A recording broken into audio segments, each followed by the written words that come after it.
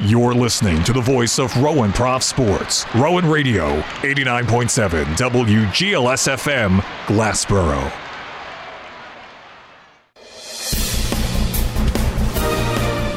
Rowan Radio, 89.7 WGLS-FM proudly presents Offsides, a weekly roundtable discussion about the world of professional sports, featuring the diverse perspectives of the Rowan Radio Sports Department. And now, here's your host, WGLS-FM Sports Director, Danny Ryan.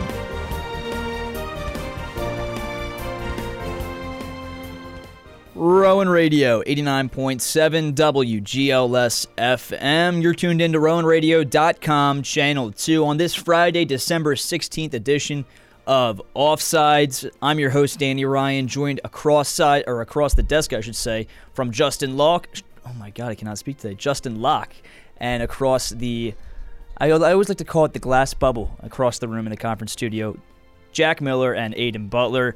Thank you all for joining me here today as we get set to talk a wide variety of professional sports news. And we'll start off kind of foreshadowing how we're going to start off today's episode. It's going to be with Thursday Night Football.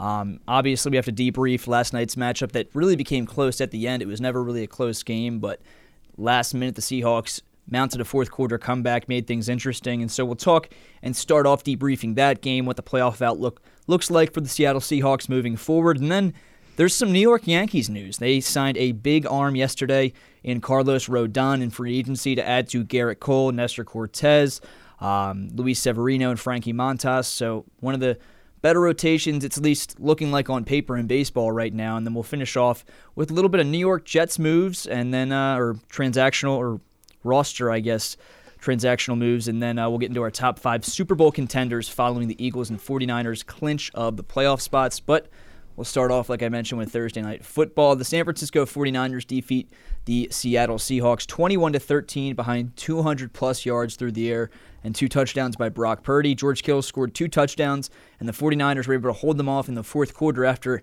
a comeback was mounted. I think it was about 3.5 minutes left in that fourth. So, Justin, I'll start with you. We talked about that fourth quarter comeback. We talked about how Brock Purdy was able to lead them to yet another victory. First win against a Super Bowl quarterback in Tom Brady's, won 7 of them, or I believe 6 actually. And then you have Pete Carroll, a Super Bowl winning head coach he takes down last night. How far do you see this team going in the playoffs? Honestly, I think that Brock Purdy and the 49ers can possibly make it to a Super Bowl. That's kind of a crazy take, but I think they're going to be a top 4 team in the NFC and going into the playoffs. And if they can somehow find a win against the Vikings, Cowboys, the Eagles, they could easily make it into the Super Bowl. If Debo comes back as well, CMC is, of course, great.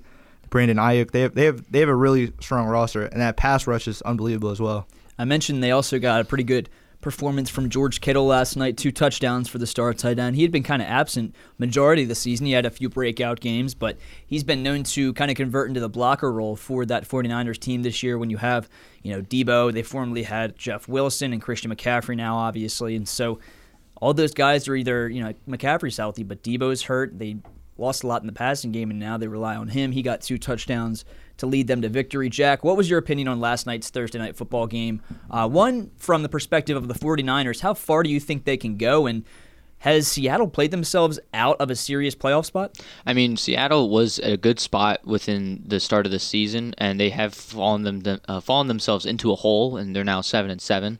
But I think at this point, I can't really tell, honestly, if Brock Purdy is the guy that you want or for any team to want as a quarterback, because at this point, any quarterback can look good with this 49ers team, especially with the way that their defense is looking, both passing and especially rushing. So, 21-13, solid victory for the 49ers against Seattle, but the San Francisco defense is one of the best defenses I think we've seen in a very long time. And any team that you like, any offense that you put with that San Francisco defense will win you games no matter what. Yeah, it's a very valid point. It's a hard point to argue because they've shown it just week in and week out on the football field, and they've shown that no matter the quarterback back there, Trey Lance only got a game and a half to really prove what he could do this season, but Jimmy G led them all the way to this point, and Brock Purdy, a guy who had a lot of talent and firepower with him in college, not a lot of people thought it would translate to the NFL, and it has when he's in the right system. Now, a lot of quarterbacks would succeed in Kyle Shanahan's system with those pieces, but Aiden, a nice win last night after what looked like it could have been a collapse for the San Francisco 49ers. Just take me through your initial reaction and what you've seen from Brock Purdy that you've liked so far. I'm not going to lie. Ever since that Bucs game, before that Bucs game officially started, I was doing a lot of Brock Purdy hating. Not really sure why. I think that has something to do with I'm a big college football fan, so I was well aware of his last year at Iowa State. It wasn't too great, wasn't horrible or anything like that, but I thought Tom Brady, was the rookie quarterback killer. Turned out that didn't happen. And then my excuse after that one was, well, he hasn't played in an away game yet. And then he went into Seattle and did what he did yesterday, and he's very decisively proved me wrong, word by word. But it's quite surprising. Me personally, I'm thinking an NFC Championship game. Is there limits for them with what they have? Really, for me, that depends on if Debo is able to come back or not, because that injury was quite serious, the way his leg twisted. Not normal at all. But the ceiling for me for this Brock Purdy-led 49ers team is an NFC Championship game. Now, there have been some discussions, and it's very, very unlikely that Jimmy Garoppolo could come back for a playoff game, whether that mean it be in the second, third round, who knows. But there's been some rumblings, and Kyle Shanahan was quick to kind of debunk it and say, hey, it's on the table, but it's barely on the table because they have no idea what his timetable looks like. If Jimmy Garoppolo were to come back, do they emerge as the Super Bowl favorites? I mean, at that point, you still have to work your way back into playing shape. You have to work your way back into playoff football, which not a lot of people come back from injury and just succeed tremendously in playoff football. Justin, what would that be like if you were to come back at that point in the season after missing that much time and Brock Purdy won over the fans? I still think if Jimmy G comes back into the lineup, I think they're kind of the same. I think regardless of who the quarterback is, a good quarterback is going to be able to take this team to the NFC Championship. They were in the NFC Championship last year with Jimmy G going against the Rams. I think that same can happen this year. But I do think regardless, if they get just one good win, they could get into the Super Bowl. That's my thoughts on that. Yeah, it's going to take a lot, I think, defensively, and they could, who knows, will themselves to a Super Bowl and win it behind a lackluster quarterback or a quarterback that doesn't really separate himself, just like the Broncos did in 2013. Who knows? It's definitely a possibility. They were led by Peyton Manning, however, and I mean, he's on a different level IQ-wise, but we all know his best days were behind him when he reached that Super Bowl against Cam Newton. But Jack, I'll go back to you, and I mentioned a little bit as far as the Seahawks and their chances to make the playoffs. Now, they're currently ranked as the number 8 spot in the NFC, right behind the 7-5-1 Giants and Commanders.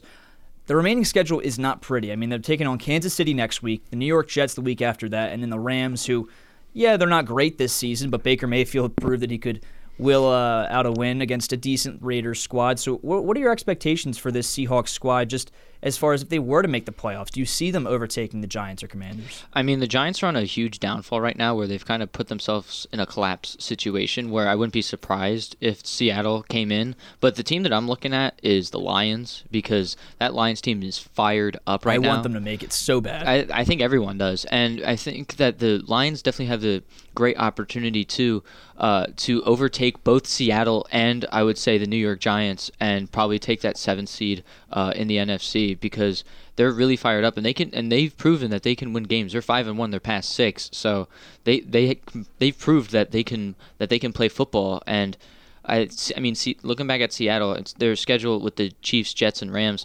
I see them beating the Jets because Geno wants to beat his former team, and I see them beating the Rams as well. So I think they're going to go 2 out of 3 on that, but I think they're going to fall short due to the Lions being all fired up, and they're going to find a way to snag that 6th or 7th seed. You know, do we all remember when Dan Campbell was on the hot seat, like towards the middle of the season? They were at like a 1-6 record, I believe it was, and that he's definitely put that to rest as of late. He's talked about it too. He said, like, I knew I was on the hot seat. Yeah. Not anymore. It's perfect. I mean, when you have a guy that is that passionate but also that confident. I mean, you go just back to week 1 when they only lost by 3 points to the now 11-1 12-1 Eagles. That's not a bad win at all when you look at it in hindsight, and they've kind of just kept putting those performances together. They kept putting those performances together against serviceable squads, and so they've done a pretty good job this year, and I wouldn't be surprised, like Jack said, to see them snag that spot. But as far as Geno Smith goes, and what you said about, just taking the games against the Jets and the Rams. He's been, I wouldn't say by any stretch bad in his past few games. 238 yards, 1 touchdown last night, and then 264 with 3 touchdowns and 2 interceptions. But is it crazy to say that Brock Purdy outplayed Geno Smith last night? I mean, they won by a touchdown. I mean, I don't think it's insanely crazy to say. It's not that crazy. I mean, because it's just the fact that Geno Smith's getting collapsed, his offensive line's collapsing on him. So it's just the fact that the 49ers defense is just outplaying the offensive line and everyone else on Seattle's offense. Not Brock Purdy doing it, it's the 49ers doing it. That's what makes Purdy look good. And any quarterback that steps on the field for the 49ers look good. It's because that defense is able to outplay the other offense that they're going against. It's not Brock Purdy doing it, it's the defense. We'll talk about these sort of systems and these defenses a little bit later on in the show when we get to our top 5 Super Bowl contenders after the Eagles and 49ers clinch playoff spots. But, Aiden, I want to pose this question to you before we move on from segment number 1 on Thursday Night Football. We talked about Brock Purdy and the system he's in, making him look so, just efficient back there, and they're protecting him so well that he has time to make those right decisions, being such a young quarterback. And a similar topic has kind of arisen. I don't even know how you want to say it, but with Jalen Hurts and the system he's in, and as a Philadelphia Eagle, if he's benefiting solely off of the coaching and the system he's in with the offensive line, his weapons. Micah Parsons had a few words to say about Jalen Hurts and, is it really Hurts or is it the team? As an unbiased take as you can muster, what do you think about that argument? I mean, do you think Hurts truly is this amazing quarterback he's made out to be, or is he just benefiting terrifically from the system because he knows how to utilize it? Unbiased was a key word in there. Yeah, unbiased. Halfway through the season, I was like, it's a little bit of him and the team, but after the most recent weeks, say the last 3 or 4, he's definitely, that's still both of them, but he has definitely made the leap from where he was last year to this year. First of all, this season he has not had a bad game. And we can talk about that if you guys want. But 3 interceptions. This season, he has not had a bad game. The Commanders game, he did not play bad that game. He's doing better than Carson Wentz did in 2017. Yeah. Stats-wise. But I didn't think of that. That's wow. We do have to take into consideration the teams as well. I mean, Wentz had a good team, but he did not have near the defense that Hurts has. So, when you take that into consideration, it makes Wentz stats look a little bit better, but he did have the offensive line, and not to the level of weapons that Hurts has had this season, but pretty darn close as far as you had a pretty good Alshon Jeffrey. They picked up Jay Ajayi. Already had the freight train in LeGarrette Blount, and so he had a lot of guys he could throw to. Zach Ertz as well with retiring Brent Selleck. So it's just kind of funny to bring that up because you talk about these systems and how they make quarterbacks look great. There's also not a problem with a quarterback being good in the system. Yeah, I mean, the system is designed. Kind of make it like there's an issue with that. Yeah, the system is designed around Jalen. That's the thing. Exactly. Like, they make it work with him because they know he can be so explosive, and you can't only guard A.J. Brown, Devonta Smith. Think about Miles Sanders catching in the backfield and also guard Jalen Hurts scrambling out of the pocket for 10 yards on command. You just can't. There's not enough defenders in the field, and so spies aren't really helping against Jalen, and he's been designed to really thrive in this system the best he can. But I do agree with you, Aiden. He is definitely taking a leap, at least in the passing game the past few weeks. He's looking more like rookie Jalen Hurts when he was carefree with Doug Peterson and that whole mess, just slinging it downfield. But before we end things off here on our Thursday Night Football opening segment, Justin, I know you talked about you could see them going all the way to the Super Bowl with Brock Purdy. You could see them, probably at the very least, everyone could see them making the NFC Championship. If it were to come down in the NFC Championship to the Eagles and the 49ers, which that's what it looks like on paper right now, but the NFL is a crazy place, who do you think wins that matchup? I mean, the Eagles are going to be favored, no doubt about it, but you talked about it. Brock Purdy has looked good in that system, and it looks like he can make the right decisions. If it's the Eagles and the 49ers, I would say that the Eagles would win. If the Eagles don't make somehow the NFC Championship, I think the 49ers are going to the Super Bowl. That's my honest opinion. So you think they could take down every other NFC team if they went up against them? I think it's definitely it's a good question. I would think. I mean, Dallas is definitely. I think Dallas could make it to the Super Bowl, but every year we think Dallas is going to make a run and they don't. So I think even Minnesota could make a run. I just think one of those 4 teams going to the Super Bowl most likely. I mean, unless the Lions pull off the Cinderella story of the year, but I honestly do think it'll be Eagles in the Super Bowl if they. I mean, I don't because I don't think the 49ers could beat them. They could beat the Cowboys, but that's low chance as well. Yeah, it is. I mean, when you have an offense that separates itself like the Cowboys offense does, just as far as veterans go, with Dak Prescott making the decisions back there, you've got a few other receivers and stuff that can expand the game, and then obviously the two-headed monster in the backfield. It would be a tough match for them, but I agree with you. They probably could pull that off. The Vikings, that's a close one. I don't know. That's kind of a toss-up. But the rest of the NFC is really just a cakewalk. I mean, the Seahawks are the only other team competing, along with the Commanders and Giants. You can never doubt Tom Brady in the playoffs, though. 6-7 right now for Tom Brady. The AFC South, though, is like a coin toss at this point. It is. I mean, the Panthers could win it. Yeah, I know. The Panthers could win it. The Saints could win it with Dalton. Like, it's hopefully and that Falcons doesn't happen. could win it. Like, who's the Falcons starting now? Mariota Desmond left. Ridder. Yeah, Mariota left. So Yeah, I mean, well, like the Falcons could make it. They did brew up that story a little bit farther than it actually was. He left to go get a few opinions on his knee for an orthoscopic surgery, and then it got blown up. Oh, Mariota's left because he's frustrated he got benched. No, I mean, it was kind of an injury that forced him to get benched, I think, a little bit. I didn't even know he was injured. Oh. Yeah, I saw the press conference. It wasn't much, so much the injury that forced him to get benched, because he probably could have played through it, but they just decided to go with Ridder because the season wasn't going the way they liked it, obviously. But yeah, an interesting topic to kind of discuss as far as the NFC that is wide open. Anyone could really make a run at it. But with that being said, we're going to take a quick step off here on the Friday edition of Offsides. And before we take a quick step off, we're going to check the WGLS community calendar. The Samaritan Center is a program that helps Glassboro residents with economic difficulties by providing free food once per month. You can give back to your community by donating food, clothes, or by volunteering your time. Email glassborofoodbank@gmail.com or visit online at glassborofoodbank.org for more information. This community calendar is brought to you by Rowan Radio 89.7 WGLS FM, your source for community news and information. Don't go anywhere. More Offsides right after this as we bring up Carlos Rodon and his signing with the New York Yankees.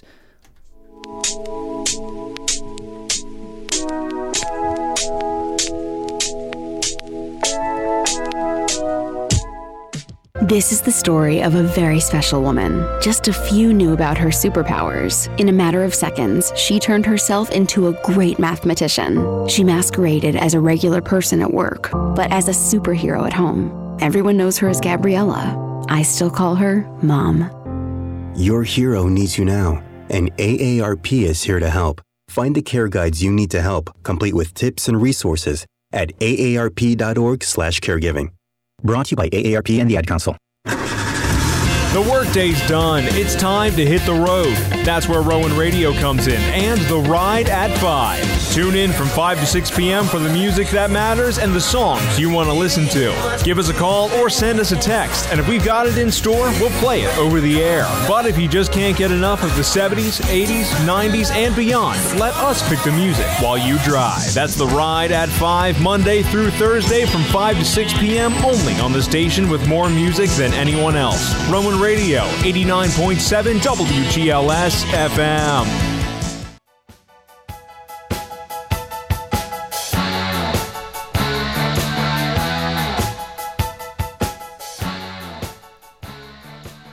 Wake up with Rowan Radio for the Early Bird Special. Every weekday starting at 7 a.m., our hosts will help you get through your morning with entertaining stories and special giveaways, plus news, weather, traffic, and of course, the music that matters. Start your day off right with the Early Bird Special every Monday through Friday from 7 to 9 a.m. only on Rowan Radio 89.7 WGLS FM, also online at rowanradio.com. You're tuned in to this Friday edition of Offsides right here on rowanradio.com, Channel 2, with your host, Danny Ryan, as I'm joined alongside Justin Locke, Aiden Butler, and Jack Miller as we discuss everything you need to know in the wide world of professional sports. And we'll pick up with a big signing that occurred a little bit later last night towards the 8 o'clock hour. And it was Carlos Rodon, the former San Francisco Giants starting pitcher, came from the Chicago White Sox to the San Francisco Giants, and now he'll be heading to the Bronx to play for the New York Yankees. They signed him for a 6-year, $162 million contract to join Garrett Cole, the likes of Nestor Cortez, Luis Severino, and Frankie Montas. And fellas, I talked about this at the start of MLB free agency, but if the Yankees could add an arm like Rodon to make Severino go towards the back of that rotation, have less pressure on him, towards the 4, maybe 5 spot, even though Severino's never really going to take a 5 spot. But if you can push the talent back in that rotation a little bit by adding a big arm, well, it was going to do wonders for the team, and they do exactly that. The question is, though, after signing Aaron Judge, they still lack a few bats. I mean, it's kind of tricky in that lineup right now. What do the Yankees have to do to really solidify themselves as one of the top competitors in the AL? I would say maybe even pick up, I don't know if Dansby Swanson's been picked up, but I think you could throw him in there maybe. I know they have Gleyber Torres, obviously, but I think the big thing is bats in the playoffs. I mean, they had 99 wins last year. Yankees looked like it was going to be them or the Astros going to the World Series, and Houston absolutely whooped them in that ALCS, swept them. So I would say it needs some more bats. Obviously, Donaldson's there, but he's a little older. He's not the MVP that he was. But, yeah, this rotation's looking solid, honestly. So they're definitely going to probably obviously reach the 100-win threshold, and hopefully they can maybe get a World Series out of this. Yeah, and Jack, I talked to, I believe it was Jordan Weisinger in the Rowan Radio Sports Department chat, because he was just ecstatic about the signing of Carlos Rodon. He's a Yankees fan alongside Sam Prince, and I said, yeah, it's definitely one of the best rotations in baseball if healthy. Guy like Garrett Cole could battle his fair share of injuries from time to time. Rodon had a few injuries in his past. Severino, we know about his history, and then Montas straight up was not good last year after he went to the Yankees, and so there's definitely a lot of potential there, but they have to play their cards right when it comes to this, keep guys healthy and train them right this offseason. Would you already rank this rotation up there as one of the best in baseball? I mean, you can't, it's already a conversation where it is, that's the truth, because that's what the Yankees needed. They needed an arm, as you said, like Rodon, to be in that rotation, to signify that you have good pitching status on the New York Yankees. So, I mean, yeah, one of the best, you're not wrong, but I think that there are a few teams that could definitely argue with that. But, I mean, the Yankees are doing pretty solid right now, trying to get that pitching solidified, especially that starting pitching spot, because you saw that was a big struggle for them in the playoffs, because you only had Garrett Cole, and then your 2 was Severino. I mean, I don't think any team kind of wants their 2 to be Severino. So having him be pushed back is what the Yankees need to have some good arms starting on the mound for each game. Well, now you take a look at this roster, and you just take a look at the salary cap breakdown. Garrett Cole is making $36 million next year. Giancarlo Stanton, by the way, is making $32 million. Just an absurd contract at this point in his career, and they can't even move on from him yet. He's not like an aging vet. He's only 33, and I don't think anyone's going to ever take this contract unless the Yankees pay at least half of it, so that's a bad position they're in. And then Carlos Rodon is added with $22.8 million next year. Josh Donaldson is owed $21 million. So if you can clear Stanton and Donaldson, you have some room to work with here, but no one's going to take that salary straight up for with the talent that they're getting. You might get a team that agrees that if you pay $10 million of Stanton's contract, they'll take him because he's still got a little bit of power, but it's a tough position to be in if you're a Yankees fan. You're committed to those 2 guys. How do you try and move on from them, Aiden, if you're Brian Cashman? The way I see it, if I'm Cashman, the way he likes to deal things, he likes to move guys, but with that type of contract, and there's one thing in life I'll never understand, and it's money in baseball, the way the luxury tax and all that works with it. But what you said, he's 33 going on. I doubt anybody would want to take on a contract like that unless, like you said, somebody pays at least half. It would have to be a situation where he is the missing puzzle piece to a already great lineup. Like, say the Red Sox pick up Dansby and they get a few other pieces they need a DH.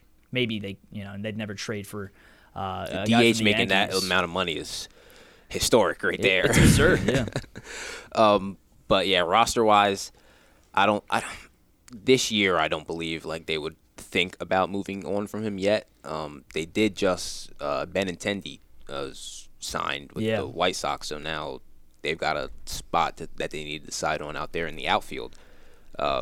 But age-wise and money-wise, I don't see him moving on from them this season, to be exact.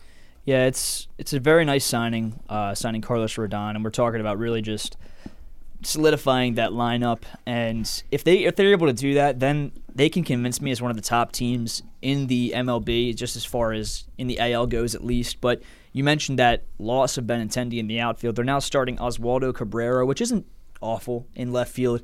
It goes Cabrera and then Bader in center and Judge in right field with Stanton DHing. This lineup, just on paper, is still going to compete, but they didn't really get any better aside from Rodon. They're the same team. They need one more signing that's a bat, because I mean you got Rizzo back, you got Judge back, but you also need like a middle infielder. Only thing I can think of honestly is if you were to package a old guy like, I mean, I'm not old, but Donaldson or Stanton. No, you can't. No, the thing with the Yankees is that they have age. Like, they have that huge age problem. You can't sign a guy that's like a veteran or something. You have to get like a young guy like Swanson. Well, that's what I'm saying. Only possibility, I mean, unless they were to go well over the luxury tax, maybe packaging a guy like Donaldson with a Kiner Falefa, so there's some value as far as the young player goes, maybe a few more prospects, international signing money, whatever it may be, to clear cap and get some pitchers in return, and then try and sign a Swanson or something like that. That's because if you think about some of the top position players left on the market, it really just comes down to Dansby Swanson at this point as far as the middle infield goes. Yeah. And so if they were to add through free agency via that, they probably have to target the likes of him. I know Aaron talked about Correa on Wednesday, but what were you going to say, Jack? I think they should sign or try and trade, like as you said, one of those guys to someone like the Cubs, because here's my reason about this, is because the Cubs have Nico Hoerner, right? Nico Hoerner is this solid bat, right? And he's doing pretty much the exact same thing as Swanson is, and Swanson's getting paid $10 million, and Nico Hoerner's getting paid $700,000. Yeah. So like this is according to MLB Network. So Dansby Swanson's getting paid $10 million, Nico's $700,000. They have a OPS difference of .04, and their WAR. Dansby Swanson has a 5.7 WAR and a 4.5 WAR from Nico Hoerner, and then so they're pretty much in the same. And the batting average is higher for Nico Hoerner because he's such a contact hitter. It's above 300s. So I mean, if you can trade for a guy like Nico Hoerner who doesn't have a huge contract, that's a huge plus for the Yankees. Yeah, and they've got guys that are coming up in the farm system as well in that middle infield. I know a lot of Yankees fans are expecting Anthony Volpe to come up, Jason Dominguez at some point. He still has a ways to go as far as the system goes, but both of those players looking very promising in their system. So they've got some reinforcements on the way, but prospects are such a toss-up. I mean, take a look at, for example, the Phillies over the past few years, and they've never drafted great, but all of the prospects they relied on to be those core guys just blew up directly in their face, aside from maybe Jorge Alfaro, who got them JT Realmuto. So, but it's going to be interesting to see how Brian Cashman tackles this. It is. Yeah, it is. But we'll see where the Bronx Bombers decide to go, if they decide to clear up cap space. You mentioned, by the way, Dansby Swanson. I'm assuming you had that Nico Hoerner stat from MLB Network because they're discussing maybe Swanson to the Cubs. Well, no, I think they're talking about Swanson going to the Cardinals. Oh, really? Yeah, that's a huge conversation right now. They want to fill that shortstop spot out in there, so they're comparing them due to the fact that huge rumors are going for Swanson to the St. Louis. Yeah, I also saw some rumors that the Red Sox would have a lot of interest and they would just move Story to second base and throw Swanson at shortstop after losing Xander. That wouldn't be too bad. I mean, they've had a few nice signings this offseason, but they let Xander go, and the fan base is very, very upset with their general manager at the moment. But with that being said, we have a little over, or exactly 30 minutes left in today's show as we hit the 5:30 mark, and we're going to talk about a little bit about the New York Jets and Zach Wilson / Mike White. Mike White was not cleared to resume for contact in practice, obviously not in a game, and so Zach Wilson is set to start this week's game for the New York Jets. Not a position they want to be in, ranked in the number 9 spot in the AFC, behind the 7-6 Chargers and Patriots in the AFC. What was your initial reaction when you saw the report today that Zach Wilson was going to be starting in slate for Mike White, Justin? Going into the last 4 games, I knew the Jets were going to have to fight for that 7th seed, but seeing Zach Wilson now going to be the starter just diminishes any hopes that I had for the Jets. I'm not a Zach Wilson hater. I just don't think he's great, and I think Mike White is better than him, but I do think if Mike White was healthy, they still would have had a hard time because their last 4 games are very brutal. Yeah, it's tough for them. I mean, they have all of the fight and all of the will to get in. The defense is plenty good enough, but they've had a lot of trouble. Mike White struggled in that last game as well to even stay in the game due to health reasons, and that's why he's not suiting up this week. Jack, you get to see Zach Wilson command an offense in the NFL again, at least for 1 week. Do you have any hope? I mean, Justin just mentioned he doesn't have any hope. Do you have any hope for this New York Jets squad to make the playoffs? Yeah. I mean, you got to have some sort of hope for the Jets. I mean, they're 7-6, but you gotta realize that before Mike White came in, they had a winning record, right? They did with Zach Wilson. So barely. I mean, yeah, but still, they had a winning record with Zach Wilson, which is very impressive. But that's due to the defense of the Jets, and I mean, the thing is they have to go against the Lions, which that's going to be tough, especially with that offense is being carried by Jared Goff and the two-headed monster of the running backs for the Lions, Jamal Williams and DeAndre Swift. But they have the Jaguars, who can be very competitive at points. So, I mean, depending if the Jets can lock up the Jaguars' offense, that could be a win for the Jets. They have Seattle. I don't see them beating Seattle just because of Geno Smith in a revenge game. And then they have to play the Dolphins. So, I mean, there is some chance, like, they could win some games in here. Like, the only one I see them definitely losing to is the Dolphins. But the other 3 games, like Lions, Jaguars, and Seahawks, I mean, they're very winnable for the Jets. It's just that they just got to get their crap together. Yeah, to say the least. And now it not only becomes a talent problem, but it becomes a chemistry problem and a locker room problem now, because all the players bought in to Mike White, CJ Uzomah, Garrett Wilson, Elijah Moore, even Corey Davis was starting to see some targets. Moore just straight up hates Wilson at this point. And now you go back to the guy who is going to restrict you each and every Sunday, and I mean, he hasn't had that much time off. I doubt he's tweaked his game that much to the point where he's just going to go out there and be a new quarterback. But it's going to be a serious problem in that huddle. I mean, he's going to not have the attention and the motivation of a lot of those guys in that locker room now, especially the receiver room. Aiden, how do you think it's going to go on Sunday for the Jets? I mean, you're asking for a mistake putting Wilson out there, especially with all of the tensions flaring over the season, but they're fighting for a playoff spot now. It is a quite interesting decision, I think, personally, especially when you think about that Bills game they just played. Zach Wilson was 3rd on the depth chart. I don't know if anybody realized that. Yeah, they've been having Flacco go number 2. Mike White died a few times during that game, and then Joe Flacco came in. Surprised me a lot. I was like, oh, they really don't like Zach Wilson, I guess. But Elijah Moore, before in the beginning of the season when Zach Wilson was the main quarterback, he was having issues. He wasn't getting the ball. Mike White comes in. Elijah Moore. It was a great game. Now you've got Zach Wilson coming back. It kind of seemed like that was a shot at Zach Wilson specifically. Now he's going to come back and reign the helm. I don't know. I kind of feel bad for Jets fans because you kind of had such a surprising year and, a chance to make it to the playoffs, and now you've got the person you just drafted last year, was it? Am I getting my... I believe was so. It last year or 2021, I believe. Yeah. 2021. Okay, yeah. So just drafted him last year, and he's already not the answer. I hereby apologize from earlier in the year when I was saying that he was better than Justin Fields. I want to apologize on that one. I didn't mean to really do that. But yes, you did. At the time, maybe. Yes, you did. You are not. You're not okay. It's not okay. I'm not accepting your apology. The Jets, they've got some issues they need to hash out, though.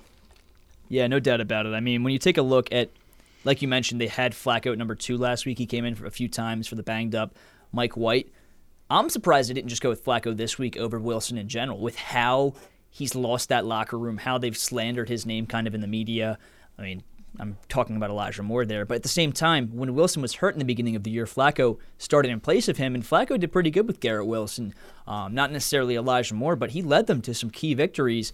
The one I can remember the most, the Browns win, in which they just came back last second.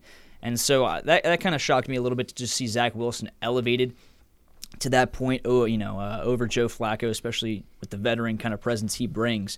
But it's going to be tough for them. And you brought up as well, Jack, the Jacksonville Jaguars, and I kind of want to position the talk a little bit towards the AFC South before we finish off our NFL talk and get into our top 5. The Titans have slipped over the past few weeks. Now it's 7-6. The Jaguars, with a few key wins over the past few weeks, 5-8.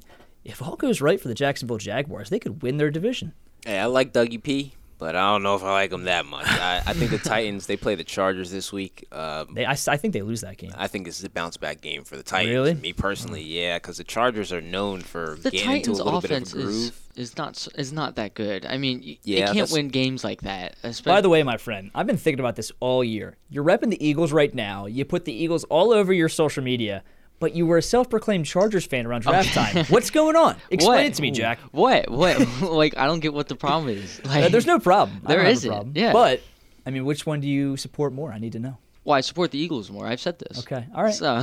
just making sure. Just making sure. It's all right. I got an Aiden Hutchinson shirt and lots of other NFL gear, but I'm still an Eagles fan. Don't worry. Don't worry. We saw the Aiden Hutchinson shirt at class on Tuesday. That one's new, too. That was a gift. Yeah, I figured. But, no, I mean, Jack, just the Jaguars in general. You brought them up, and they could make a late push. Do you think they could have enough, late season efforts, late season I guess the word I'm looking for is put together a string of late-season wins to get over the Titans as far as this AFC South hump goes? I mean, yeah, because the Titans, their offense is not that great. I mean, they're kind of collapsing. They already fired their GM after the A.J. Brown revenge game. And, I mean, it shows that, that was one of the stupid moves that he made, and, he shouldn't have ever done that. So, but, A.J. Brown has more touchdowns than the entire Titans offense, or passing touchdowns than the entire Titans offense. So, I mean, they don't look that good. And the Jaguars, I mean, they're a fighting team. They're kind of like the Lions, but in the AFC. They're trying to fight their way into the playoff picture. Good comparison right there. But the thing is the AFC is so packed. I don't see them making past the wild card. The Jaguars, whoever plays whoever has that 5th seed, they're not they're winning against the Titans or Jaguars. Yeah, the thing is they're not gonna make any waves in the playoffs, I don't think, barring a miracle from Doug Peterson and Trevor Lawrence. But they could do enough to make this kind of a culture year and sneak into the playoffs. Now, with that being said, they're going to have to take down the Cowboys this weekend on Sunday at 1. And, well, that's not necessarily out of the realm of possibility because the Texans took the Cowboys to the final seconds of the game this past Sunday. I don't know how that happened. That's just ridiculous. That is ridiculous. You're competing for a Super Bowl and you're letting a one-win team compete with you like that. Yeah. It can't happen, especially as one of the quote-unquote top defenses in the league. It just quote can't. Unquote. Yeah. I don't trust that at all. Yeah, I don't trust that. Dallas going to them. I really don't like them at all. I just I mean, we all don't like them as Eagles fans, all of us. But just in general, after that Texans game, you have to be like, what happened? Really, genuinely, what happened? How do you let Davis Mills and a nobody offense that I think none of us can name an offensive player on that Texans team, genuinely. Well, did you see the amount of players they ruled out for Sunday? Yeah, that was tough. Yeah. Damian Pierce, Brandon Cooks. Yeah. What's the wide receiver they drafted recently? Nico Collins. Nico Collins, yes. Exactly. Everyone's out. Anyone healthy, we can't name. So I don't know who the receivers were that game. Exactly. I can't tell you. No one can. And the fact that they gave up 22 points, still, that's insane. The fact that you had to go a 98-yard drive to win that game, and everyone's going crazy for it. That's absurd. Yeah, now they'll have to get past the Dallas Cowboys this week, and if they get past them, they'll have a date with the New York Jets next Thursday at 8:15, and I could see them winning that game if the Jets have Zach Wilson out there. It's just a matter of can the Jaguars sneak 2 touchdowns in to get enough cushion, and then they face the Texans the second to last week of the year, and then the Titans with possibly the AFC South on the line. It's possible if you're a Jacksonville Jaguar. It's possible if you're a Jaguars fan, and whoever would have thought we'd be talking about this at this point in the season, but we are. And that was a good comparison, by the way. The thing with the Titans and Cowboys game, depending how the New Year's Eve game or the Christmas Eve game goes for Dallas, however, that could be a fighting spot for both teams fighting to stay in the division race. Yeah, I was talking about the Jaguars. They faced the Titans on the last week of the season. Yeah, that too, yeah. But I'm just saying the Dallas Titans game on the 29th is a fight for the division. Yeah. If the Jags do their thing before they get to that Titans game, last game of the season, that'll end up being a Sunday night football game, and that'll be the Jags' first Sunday night football game in some time. Now that I think about it, it's still to be decided as far as the date on January or the time. That's every say. Game though, so because they don't know what's going to happen as far as when you get to that point in the season. So you're right; it could be flexed to a Sunday night football game. Who knows? Yeah. I mean, you're battling almost for a division at that point. So, Jacksonville Jaguars second in the AFC South. A little interesting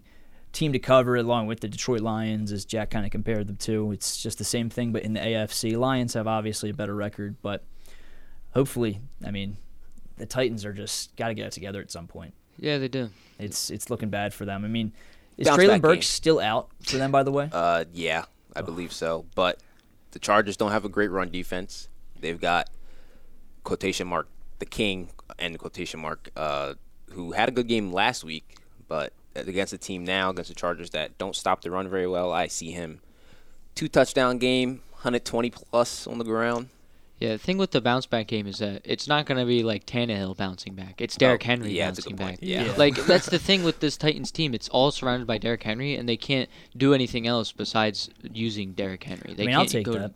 You can take that, but like... Oh, I'm only taking that because I'm a Derrick Henry fantasy owner. That's the reason I'm taking that. It's playoff week, man. Come on. No, I hope he has a bounce back week just for that purpose in general, but we'll see. I mean, they're starting to slip. They look at like one of the top teams in the AFC, but I think a lot of people thought they were a little fraudulent at least. Now they're kind of showing their true colors as we get into later weeks of the season. With that being said, we're going to take a quick step off and position towards our top 5 segment when we get back from break. But before we head to break, it's time to check the WGLS campus calendar. Rowan University's Department of Public Safety would like to remind everyone in the Rowan community about the importance of pedestrian safety, especially while crossing Route 322. Pedestrians traveling along the Chamberlain Student Center construction site are urged to follow all caution signs and avoid directly walking onto the highway. Motorists who fail to stop for pedestrians face serious fines. Please follow state law and stop for pedestrians. This campus calendar is brought to you by Rowan Radio 89.7 WGLS FM, your source for campus news and information. 5:43 o'clock here on this Friday edition of Offsides. Don't go anywhere. Our top 5 segment right after these messages.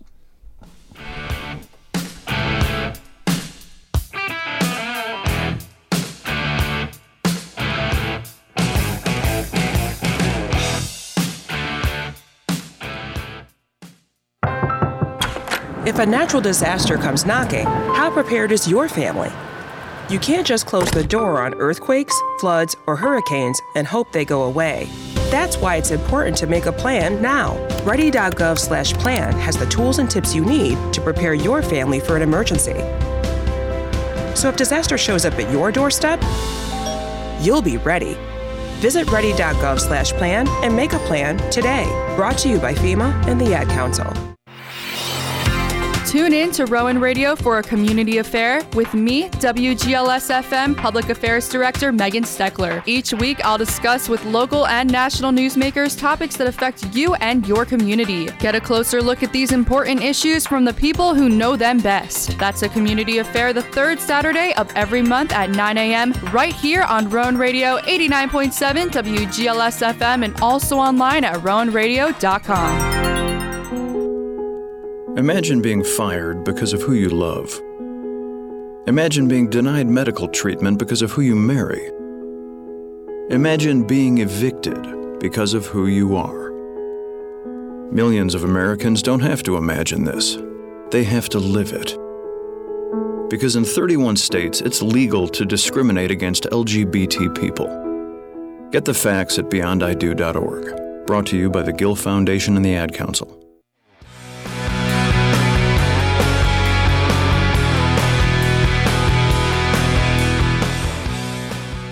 Rowan Radio 89.7 WGLS FM. You're tuned in to RowanRadio.com Channel 2 as we resume this Friday, December 16th, 2022 edition of Offsides with your host, Danny Ryan. I'm joined here alongside Justin Locke, Aiden Butler, and Jack Miller as we get set to get into our top 5 segment of today's episode. And fellas, today's top 5 segment, as you've seen already, top 5 Super Bowl contenders following the Eagles and 49ers clinching a playoff berth. Justin, since you're across from me, I'll start with you. In any order, you can start at 1, you can start with 5, you can have no order. Who do you have as the top teams following the Eagles and 49ers clinching a playoff spot? The San Francisco 49ers I have at 5. Of course, going back to Purdy, could have that Cinderella run. 4, I got the Cowboys. Of course, quote-unquote top defense, but obviously the monsters in the backfield, Pollard and Zeke, and, of course, Dak Prescott. And then 3, I got Bills. Of course, Josh Allen, Stephon Diggs. Even that defense is disgusting as well. 2, I got the Chiefs.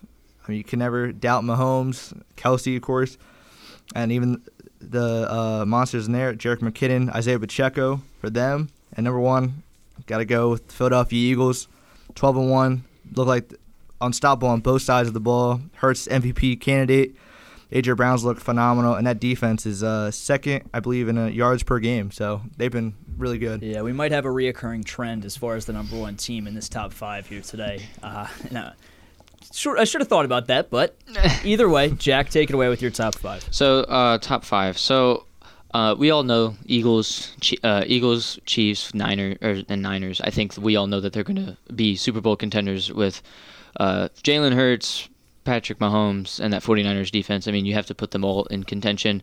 I also have the Bills in there with Josh Allen. I mean, they're on a little bit of a slide, but I think they'll be able to pick it back up once the end of this month and January come around. And then I put one hot take down because I don't think the Cowboys should be in any Super Bowl contention after that Texans game. Putting the Bengals down. Joe Burrow and Joe Mixon and Jamar Chase. I mean, Jamar Chase is back, and Joe Burrow is looking like prime Joe Burrow as we saw last year, going on his run to go to that Super Bowl. So Bengals are a Super Bowl favorite for me. You are one smart fella over there in that WGLS conference studio, and you'll hear why in just about 2 short lists. But Aiden, take it away with your top 5. For my 5, a lot of deep consideration about this. Did you sit in the back of your room or a corner of your room and just think about this? I sat in the computer lab down the hall in here in whatever. What hall is this? Come on, man, Bozor. I almost said Bunce. It's been a long day. It's been a long day. But academic weapon right here. At 5, I do have the Bengals there at 5. If you ask me at like week 6 or week 7 if I'm there at 5, absolutely not. Yeah. But Joe Burrow's played pretty great, beat the fraud accusations that were flying up earlier in the year. So I have them at 5. At that 4 spot, I have the 49ers. They're good, but the 3 teams I have ahead of them, I believe, are better. The Bills, for me, are that 3 team. Stephon Diggs and a quarterback who is great in Josh Allen. That 3 spot for me. Now, this one right here might draw some heads. Believe it or not, at 2. He's putting the Cowboys. Oh, first of all, I can't even play with the Cowboys in Madden, so no. But that's his criteria. I have bases off of that. The Eagles at 2. Okay.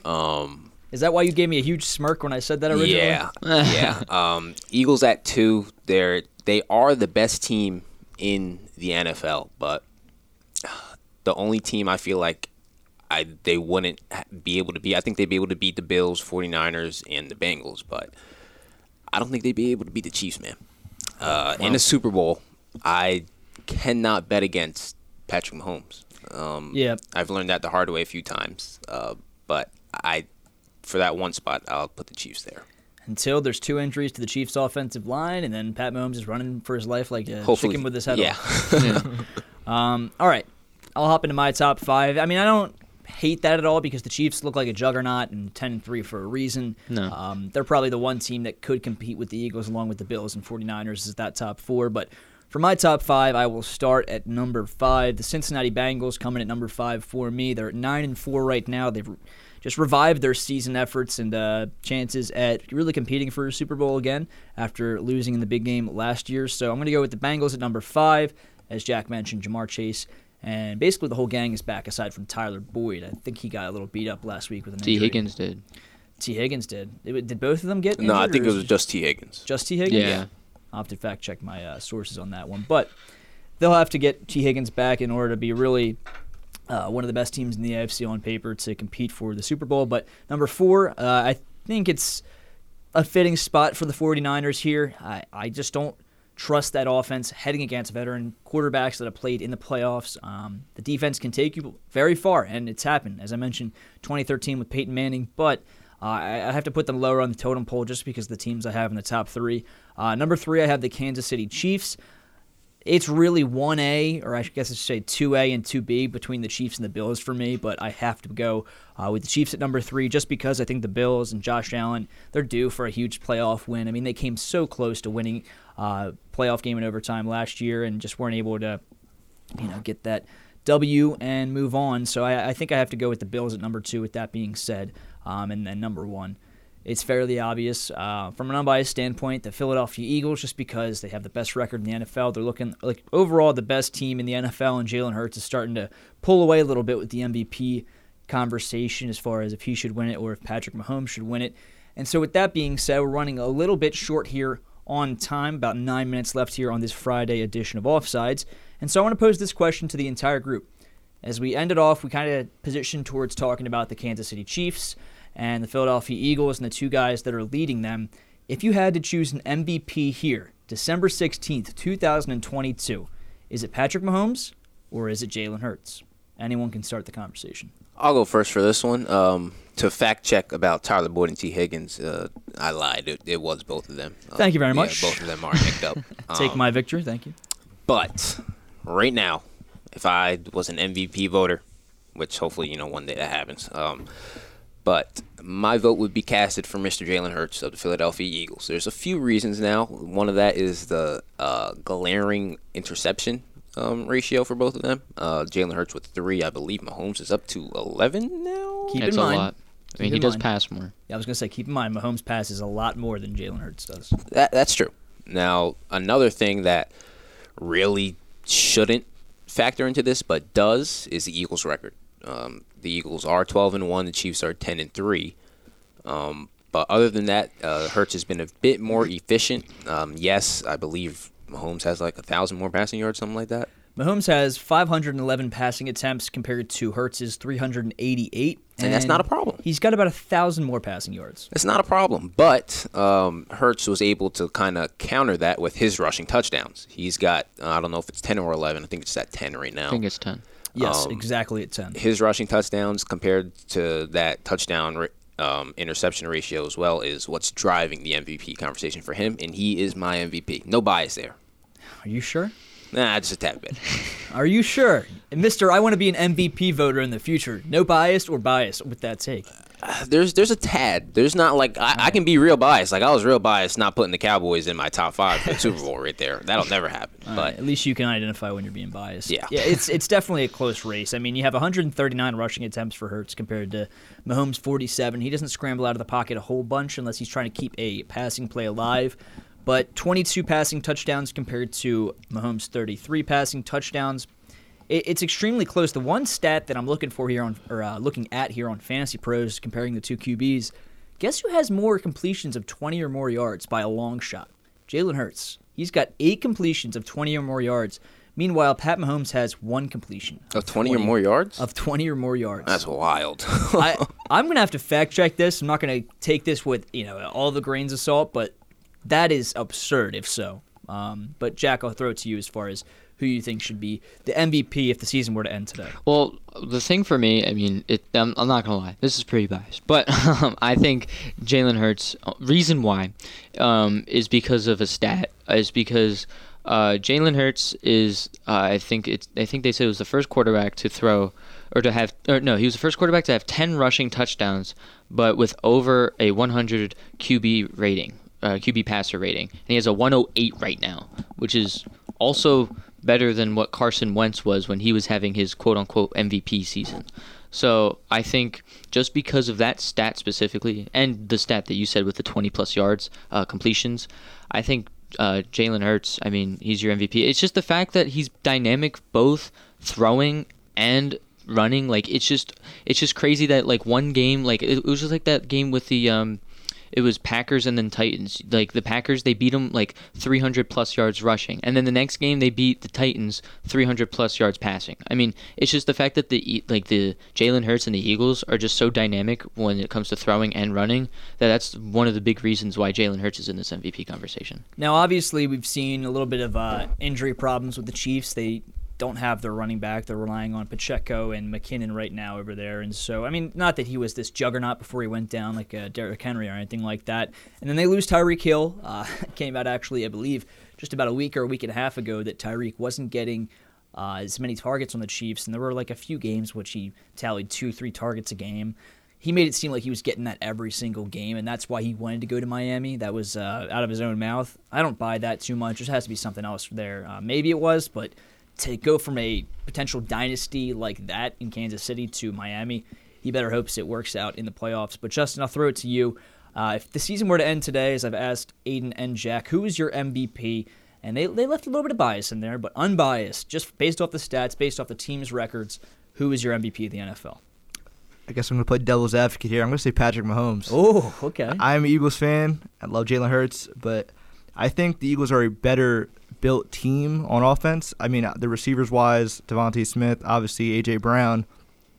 The Chiefs, have a way it's like levels lower. And I think Mahomes is a better passer. Obviously, you did throw out that stat with 20 plus, but obviously Kelsey is the main target for Mahomes. And obviously, just Tyreek when he was there was definitely top 2, but I do think Mahomes does have a little bit of bias with just the NFL voters as well. I think Mahomes has the bigger name, and Hurts, yes, he's rising, clearly a top quarterback in this league, and I just think somehow, some way, Mahomes is going to get it. I just don't know why, but I think so.